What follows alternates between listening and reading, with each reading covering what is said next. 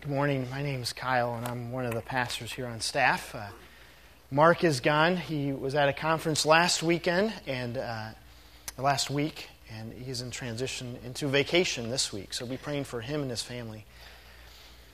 Would you pray with me as we get started this morning? Father, may your Spirit continue to move in worship as we preach your word, and I pray that no one would leave here remembering what I say, but would remember what you've laid on their hearts this morning. In Jesus' name, amen. Have you ever been to a place called Chuck E. Cheese? I don't know what came to mind when I said Chuck E. Cheese, the restaurant franchise that their goal is to allow kids to be a kid, right? That's their phrase. You've seen the commercials. I'm sure many of you have experienced Chuck E. Cheese in one sense. When I was a small child, it was Showbiz Pizza. But the same type of purpose. Just a place where kids can come in and have a good time and play a bunch of games and get wild and crazy. But if you haven't been there, let me try to explain the experience a little bit. Maybe some of you, a headache comes to mind when you think of Chuck E. Cheese. In our home, this place is used as an opportunity to encourage our girls toward a certain behavior or maybe a reward for them. We don't get there often. Talked to somebody last night. They said, once a year. We go to Chuck E. Cheese once a year, no more than that. Here's the experience that happens. Did you see that photo? That's just crazy. I was online under Chuck E. Cheese, and I don't know if I'd use that picture to promote my place of business. But they look like they're having a little too much caffeine, having some fun.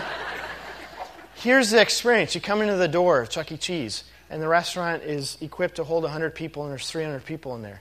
And you come in, you get a stamp on your hand, a little fluorescent type deal that allows you not to be taken out of the restaurant unless you're with your folks. And you come in, and then you drop $30, $40, $50, depending on how much you want to give on some couple pizzas. And then a bunch of tokens that look like this. You take out the token, and it says no cash value. You're thinking, what did I just do? I just spent... And so your kids then take these, and you can too, and you go and you play games. And through the course of your experience there, the goal is to have fun, have a good time, and experience joy, and a place where you can be a kid all over again. And yet, somehow, in the mystery of this experience, all this fighting takes place, and crying, and tears, and there aren't enough tickets, and the goal is for every game you play, if you do well, you get a certain number of tickets. Then you can cash those tickets in at a counter.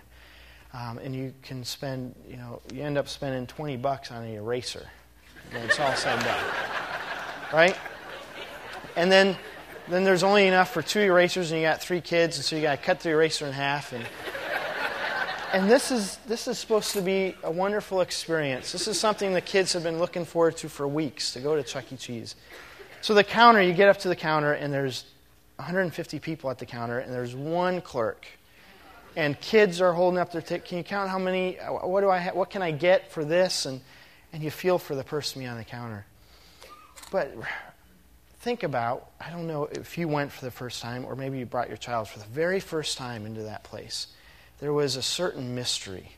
There was a certain wonder. As they walked in, and they were amazed by the games, and they got these tunnels now that I got kicked out of crawling through one time that you can do, and just that mystery, that excitement. There was a little bit of risk, maybe a little bit of fear. Sometimes this mouse mascot, Chuck E. Cheese, scares kids to death.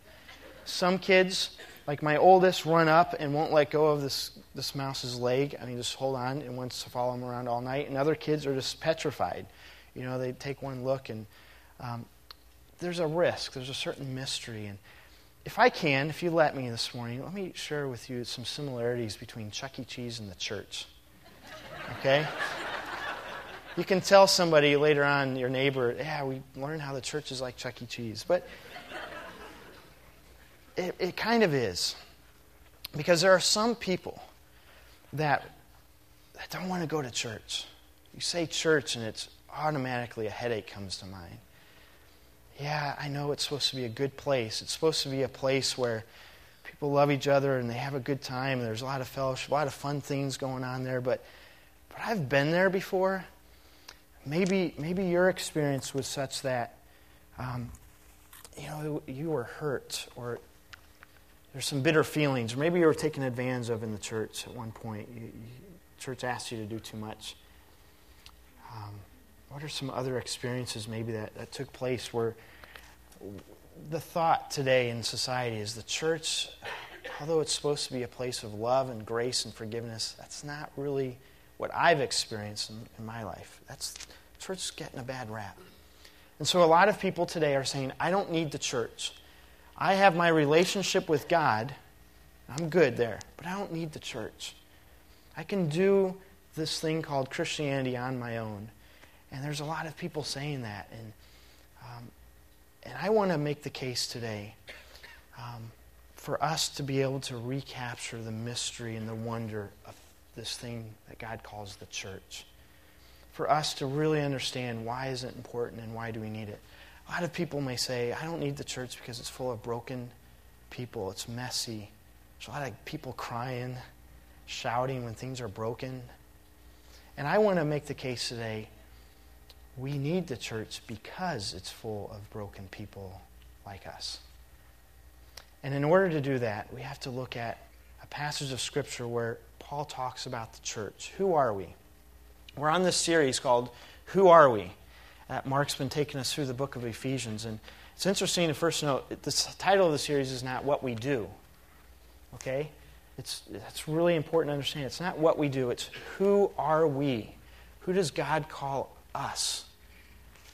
And so we're going to look at a passage of Scripture in the book of Ephesians, chapter 3. This passage was written by the Apostle Paul. It was written in about 60 A.D., about 30 years or so after the death of Christ. And Paul his goal is to teach these churches what it means to be a church. And why is Paul writing this? If we look at verse 1, it says, for this reason, I, Paul. Just stop right there before we even get any further. Paul makes it very clear. He wants them to know this is authentic. This is coming from Paul. Why is Paul the voice on the church? Well, a couple of things just to point out. Every church doctrine that we have today as a church, every major church doctrine comes from the Pauline epistles or comes from the letters of Paul. Every one of them. So he can speak on what the church is. That's the first thing. Later on in the Bible, there's this book called Revelation. And there's 7 churches that Jesus speaks to. 7 churches throughout Asia Minor. And every one of those churches were founded under the teachings and the leadership of Paul. Paul can speak on this subject. He's going to give some other things that we can say, yeah, he's credible. He can speak on this.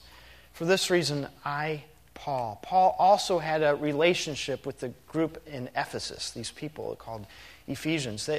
He had a relationship with them. He spent about 3 years living with them, so he knew them.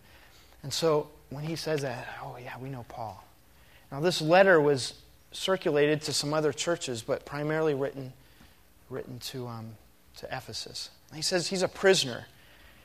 He's a prisoner of who? He's a prisoner of Christ Jesus for the sake of you Gentiles. And it's interesting. He's a prisoner. Could have said, I'm a prisoner of the Roman government. It's believed that he was in Rome, in prison for the preaching of the gospel that went against Roman law at the time. And so he was taken to Rome, and he was awaiting to the trial with Nero. So he's in Rome. And he says, I'm a prisoner not of Rome. I'm not a prisoner of Nero. Not a prisoner of this particular jail in which I'm in. I'm a prisoner of Christ Jesus. That's important because he understands his purpose. His purpose is to glorify Christ and fulfill what God has asked him to do, and for him is to preach and teach. First little point this morning, number one, understand your purpose. When you understand your purpose, it's a little bit easier to endure the hardship, the trials. Now, most of us probably won't ever have to sit in a jail because of our faith. But identifying with the cross is costly. Okay? Let me say that again. Identifying with the cross is costly. If we're considering ourselves Christians this morning, then we're identifying ourselves with this cross, this person called Christ. And it's costly. And it's not optional. Okay? It's costly, but it's not optional. It's not something you can choose. Either you identify with the cross or you don't. And so the question for us this morning is, Paul is a prisoner of Christ. What's costing us to be able to identify with the cross? In some way, it should be costing us something. Maybe a relationship, maybe a job, maybe I don't know. What is it for you? What's it costing you to follow Christ? He says, I'm a prisoner of Christ Jesus. Why? Why is he in jail? For the sake of you Gentiles. Okay? Now, he pauses there. There's this word Gentiles, and we spent some time last week looking at this in chapter 2. Well, who's a Gentile? We're going to talk about Jews and Gentiles. Now, for us here, that's far off. We really don't understand that language, but this was huge. So who are we talking about this morning? We talk about Jews. Well, let me just define a little bit here. From the beginning of time, creation, to the time of Abraham, you have everybody's a Gentile. Okay, you could call them pagans, or the Bible calls them different things. They're all Gentiles, okay, different groups of people, all Gentiles. Even Abraham was a Gentile. He's the father of the Jews, but he was a Gentile. God comes to him. So now we have from Abraham to Christ, you have Jews, two groups of people. You have Jews, the descendants of Abraham, and everybody else, okay, who are Gentiles. Okay, now, today, we have from the church age to present, you have three groups of people. You have non-believing Gentiles, non-believing Jews, and then you have this thing we're going to talk about today, this really mysterious institution called the church. And in this church, you have believing Jews and you have believing Gentiles. So just a little definition. I know that helps me sometimes when I'm going through a passage. Just some definitions here. Who are we talking about? So he comes to this word Gentiles, and now Paul's ready to jump into a prayer. He's ready to start praying for the Gentiles. But before we pray for the Gentiles, he's going to teach us why. Why do we need to pray for the Gentiles? Some of you have a little hyphen in your Bible there, or a comma, or a semicolon, or something. Paul has a little ADD moment here. Okay, he gets sidetracked. He has wait a minute. That word, I got to tell you something. Which reminds me, how many ADD kids does it take to change a light bulb? Want to ride bikes? So in theater, it's called an aside. There's just this break in the action here for a moment. And he says, wait, let me teach you about something here. This thing called Gentiles. I want to explain it to you. And we're going to jump in to verse 2 and 3 now. Jump down. What's he going to describe? Surely you have heard about the administration of God's grace that was given to me for you. That is the mystery made known to me by revelation, as I have already written briefly. Okay, so he's going to explain something here. This administration of grace. In some translations, it's a really big church word I don't even want to get into, but it's important. It's called dispensation in some versions of the Bible. But basically all it is it's a change in economy. Okay, remember Chuck E. Cheese? When you come in, they have their own economy going on at Chuck E. Cheese. Okay, your quarters don't work in their games. They've changed the entire economy at Chuck E. Cheese. All right? They control it. There's a new economy. And Paul says here, there's a new economy that's coming. I'm going to reveal it to you. There's something really big that's going to happen. And it's, I don't know, like these coins get stuck in all our money at home. And sometimes you're trying to find quarters and you buy a pop and you got one of these and it doesn't work. Right? You stick it in there and it gets jammed and it doesn't work. And that's what's happening here. Paul's saying everything's going to change. Making sacrifices isn't the currency anymore. It's changing. There's a new currency. This idea of mystery that he's going to unveil. Now, there's a lot of things that are mysterious in the Bible. It says God works in mysterious ways, right? And there's a lot of things that I wish I knew about God. Personally, in my personal life, I wish he could explain some things. And then biblically, too. There's some stories I'm like, I don't quite get that. God, could you peel back the curtain a little bit? Maybe in your life, you wish you could see the future a little bit.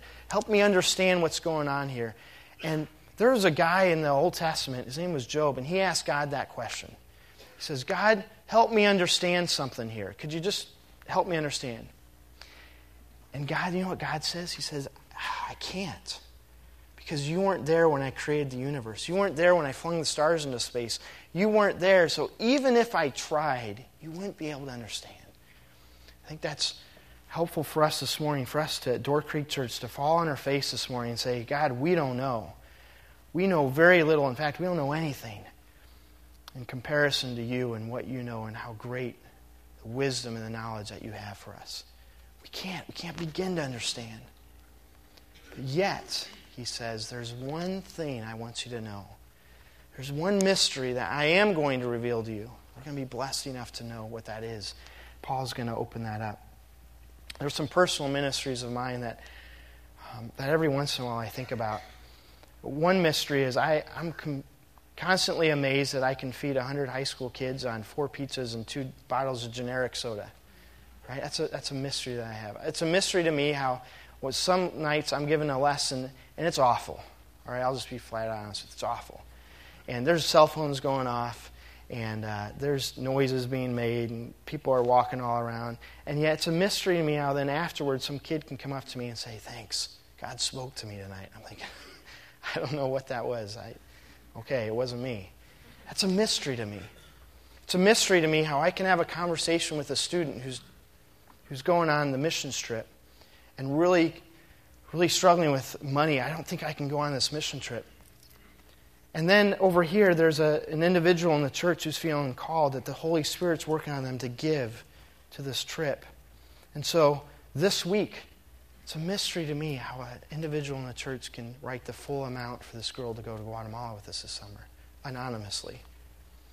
That's a mystery. That's cool. I want to be a part of that. There's some mysteries that Hannah Savage God's been doing in her life. She's going to come and share a story of grace. And she's going to share a little bit about this mystery called church. Hello, I'm Hannah Savage. I am a junior at Monona Grove High School. I've been at Door Creek since before I was born. And I was raised in a Christian home, a wonderful Christian home. Became a Christian when I was 4 years old. I've been living that ever since. And it's been ups and downs. I think a turning point for me, though, was going into high school. In 8th grade, I decided I was kind of fed up with doing this God thing because things weren't going my way. So I made some choices, and I changed the way I was living. And going into freshman year, I realized that I needed to re-change what I was doing and get back focused on God. So my freshman year was a year of readjusting. And it was kind of a year of isolation. It was just me and God. And I had a lot of experiences that I could share that are terrific, but in planning what I was going to say today, I couldn't really think of anything. I set my mind at figuring this out weeks ago. I prayed, and I was confident that God would tell me exactly what to say in His own perfect timing. And as the weeks rolled on, His timing started to seem progressively less perfect. I wasn't worried, though. I thought, well, God will show me. So I kept praying, but my prayer sort of changed over time. It started out as, oh, God, thank you for this opportunity. Please give me something to say that'll bless your name. And it sort of morphed into, okay, God, this isn't funny anymore. Can you please give me something to say? But I thought, well, maybe He already showed me what I'm supposed to say, and I just didn't see it. So I looked back in all my memories, and I was trying to pull something out. Looking for that 5-minute-long golden nugget of spiritual insight that I could just pull out and share. But just nothing was coming to me. Well, the other night I was talking with a friend of mine about a challenge that I've been facing lately, and it's been going on for a while. And he knew about this long-standing challenge, and he also knew that I was trying to come up with something to say today. So he suggests to me, well, why don't you share this story for the stories of grace? And I sort of laughed, and I said, well, I would, but I'm still waiting for the grace part to come through. I can't share this story that doesn't have an ending yet. That wouldn't make any sense. And he sort of looked at me and said, why? And I didn't really know what to say other than, well, I can't share a story that doesn't have an ending. That doesn't make sense. I have to have a lesson to share before I can share it. But as I was driving home that night, I was thinking about it more, and I realized that I was really wrong, that my perspective was completely off. I always get so focused on looking for a conclusion. I think that's why I like movies so much. I can put the movie in, I can watch it, I can see the beginning to the end, and it wraps up nice and pretty at the end, and I can just turn it off, and I don't have to think about it anymore. I don't have to think about what would happen next. And I crave that often in my own life. I want an end to the story so I can move on. One of my favorite songs talks about this. It's called Love Me Good by Michael W. Smith. And one of the lines in it says, "Sometimes I wish I were in a movie or some 70s TV thing, where everything gets neatly wrapped by the end of the show. Yeah, but this ain't Hollywood, and this sure ain't the Brady Bunch. And how this part's going to open out, I don't really know." And personally, I identify a lot with that lyric, because I get frustrated by not knowing the end.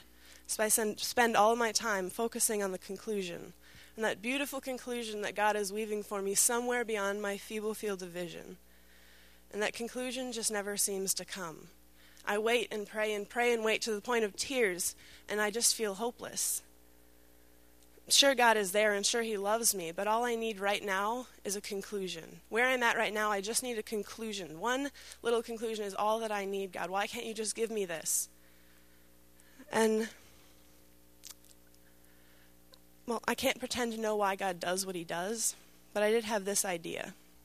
Maybe I'm stuck in this trial because He's waiting for me. He's waiting for me to stop thinking about the conclusion to come and start looking around me.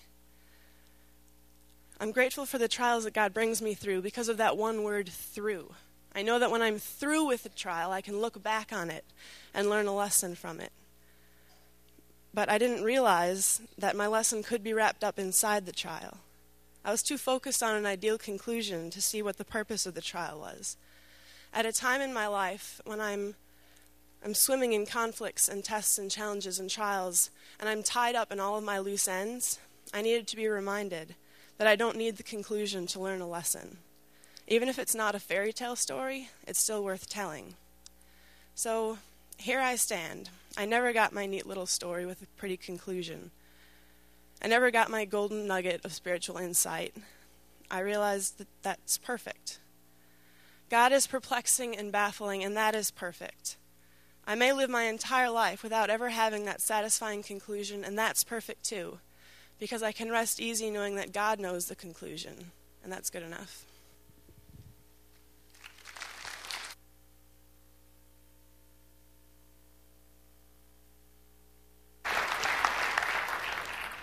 God is mysterious. I hope you understand what Hannah was saying there. Our relationship with Christ, sometimes we don't understand. It's mysterious.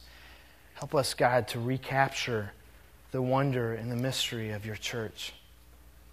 The word that Paul is using here is mystery. Let me give you a little definition for it. The definition of mystery is that it's the truth and knowledge only by divine revelation. And it's a private, wise plan of God. So it's not this mystery like we think of in terms of a modern day whodunit, like with a book or a movie, or like when I was filling out my brackets a couple weeks ago. That's a mystery. Nobody knows, okay? Nobody knows. It's all a guess.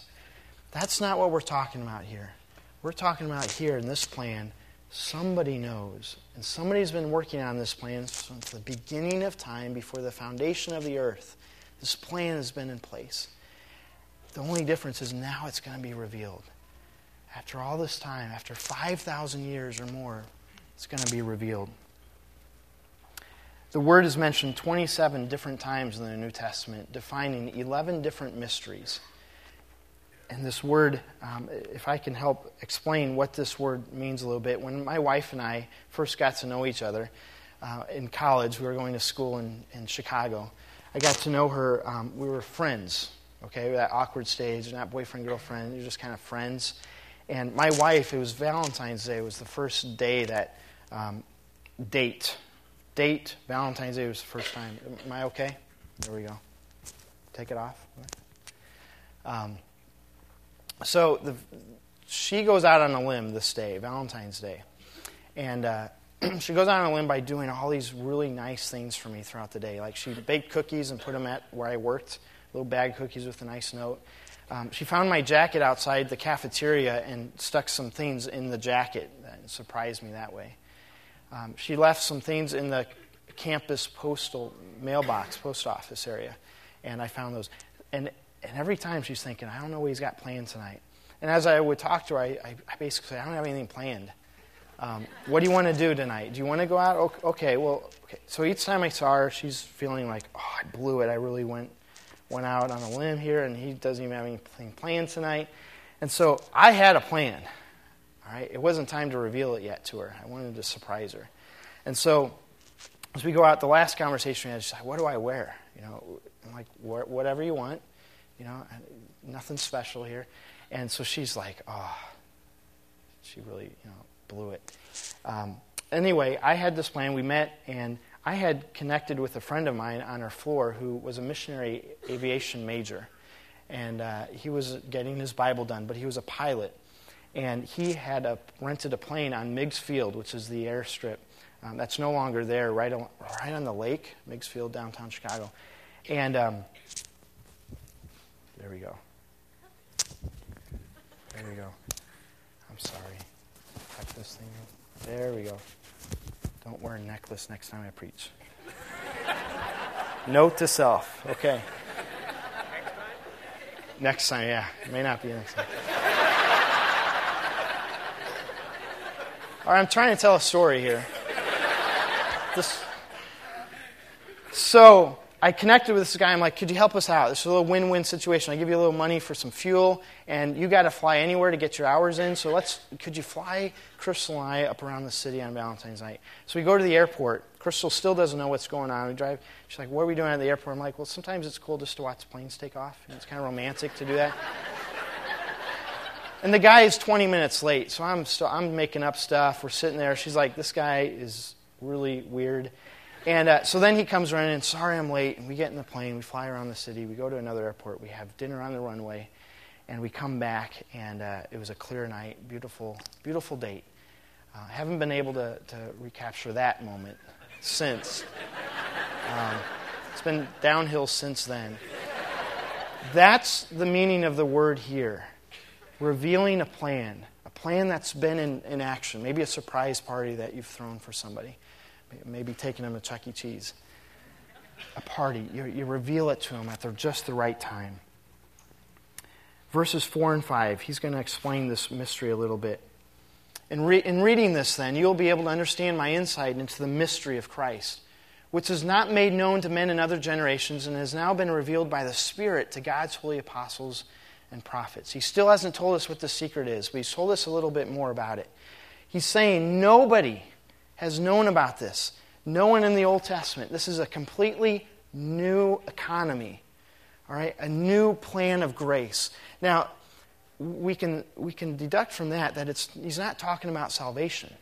Because in the Old Testament, Gentiles came to saving faith. Right?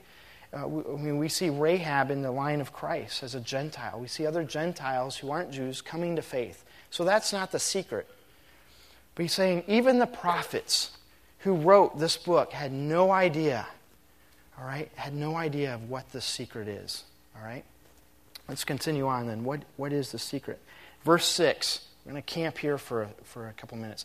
This mystery is that through the gospel, the Gentiles are heirs together with Israel, members together of one body, and sharers together in the promise in Christ Jesus. That's the mystery. For us, you may be thinking, what's the big deal here? I don't get it. It's hard for us to understand. For 5,000 years, the Jews had been told that they are God's chosen people. Nobody else, just them. And they have all these promises given to them just for the Jews. All right? Now, Paul comes along and says, no, it's different. Something's about to change. And this change is called the church. It's what we are. We are a part of this mystery. We're now the Gentiles, they can't just come to saving faith. More than that, they are on an equal level, equal playing field with the Jews. They are in the same position that a Jewish person had as a God's chosen people, now a Gentile has. And the Gentiles aren't entering into the Jewish plan. It's a whole new economy. The currency is being changed. This whole new environment called the church. And there's a lot here in verse 6. Later on this week, you want to spend some time, and you can just break this down. We are heirs together with Israel. Now, just a side note here. We're not talking about Israel in the Old Testament. There are promises given to Israel. And God still has a plan for the nation of Israel. But what we are saying is there are promises given to the Jewish people. The promise, I will never leave you nor forsake you. That now applies to us. All these promises in the Old Testament. All right? This new economy, this new dispensation. The Gentiles are heirs together with Israel. What's that mean? Well, it says that Christ is God's heir, right?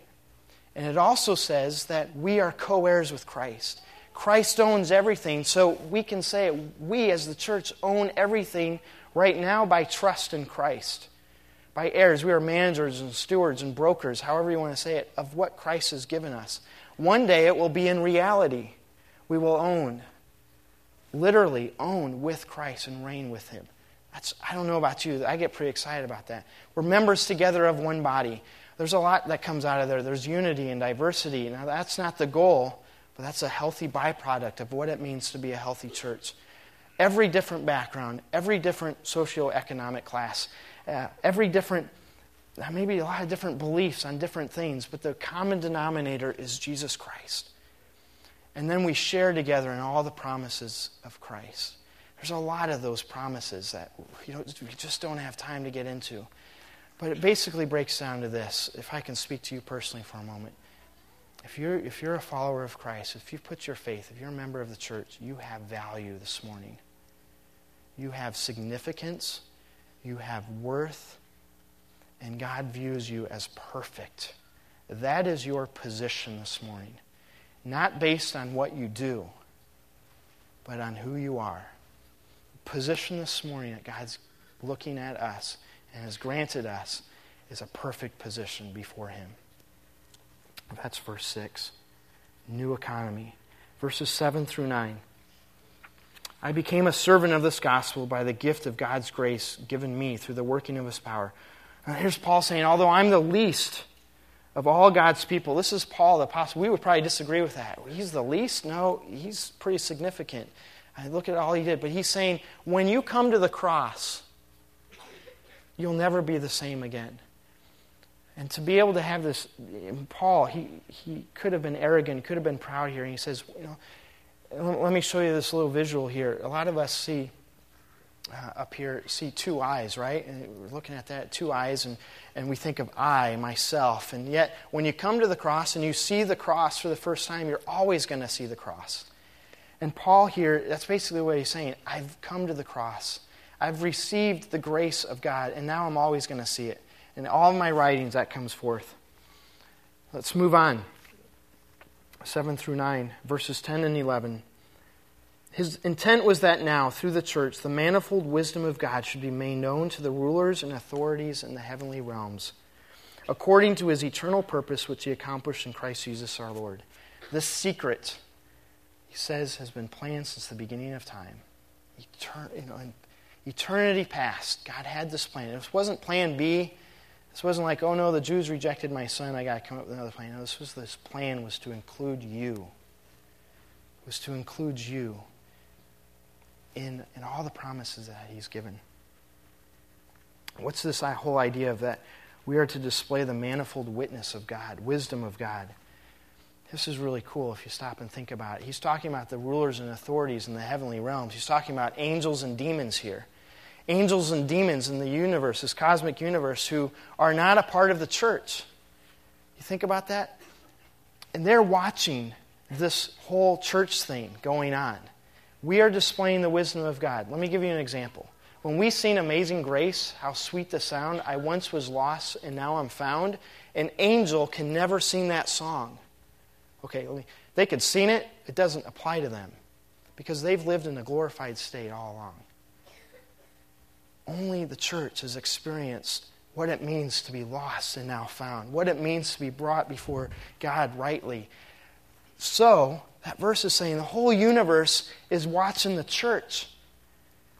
We are the display of His glory this morning. The church, as messed up as we are, as broken as we are, as many bad mistakes that we make, and people are like, that's the church. Now, don't look at what we do. Look at who we are. Look at who we are, our identity and our mission. Verses 10 and 11. Well, 12 and 13, we jump to, what's our role this morning? Well, just real quickly, with much grace comes much responsibility. And I think our lesson can be learned from Paul. We're not to keep this secret hidden. It's only called a mystery now because that's what it's been known as for generations past. But now it's to be proclaimed and shared to every neighbor in Madison, everyone. It's no longer a mystery. It's no longer our goal to be here, a little holy huddle or a club. It's to share this message, to invite everyone that you know, that God's inviting them to be part of this thing called the church. I hope some small way this morning I've recaptured the mystery of the church for you. Yeah, it can be a messy place. People can be crying and things not going right, and it's easy to complain and point things out, and maybe your experiences in church haven't been pretty. But can you be encouraged this morning that God calls you an heir with Him? Joint heir with Him one day. The institution, there's three in Scripture. There's the family first, and then God institutes government, and finally institutes this thing called the church. And I would say the church is the greatest of all three of those. There's a lot of blessings given. The church will last forever and ever. No matter what we do to break it down, it's okay. You can trust God. His church is going to last forever and ever and ever and ever. You are part of something significant, greater than any nation, any organization, any peace treaty, any European Union that's ever come along. You're greater than anything because you're part of the church.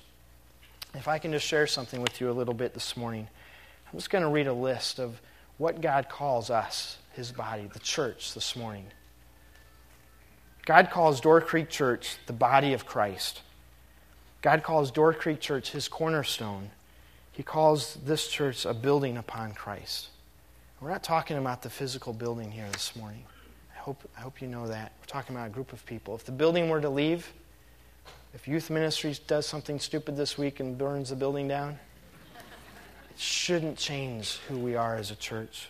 He calls us His family, Christ's flock, His temple, His permanent dwelling place. Door Creek Church is a royal priesthood this morning, and we are the bride of Christ. You, specifically, if you've put your faith in Christ as a member of the church, you are God's elect. You are blameless. You are God's chosen. You are a fellow heir with Him. You belong to God. You are a saint. You're set apart. You are holy. You are in Christ. You're His disciple. You're His member. You're a follower. You're select. You're redeemed. You're bought with a price. You're paid for. You're loved. You're washed. You're privileged to go confidently before the throne. You're remembered before the throne. You're represented by our mediator. You're recipients of this thing called mystery this morning. There's a lot more. If we have time, we could keep going on. You are blessed, church. You are blessed. Your position before God is perfect. Glory, hallelujah. Amen. You can stand before God anytime, day or night. You can come before Him confidently, not in arrogance or presumption that He's going to do something for you, but you can come before the throne at any time with your request. And then Paul begins his prayer. And we're going to look at this prayer next week. Would you bow with me in prayer? God, we scream out hallelujah this morning. Thank You for our position, that it's not based on what we've done. It's based on who we are. And that comes from Your proclamation, our position in You. Thank You for loving us. Thank You for the price that Christ paid for His bride. Amen.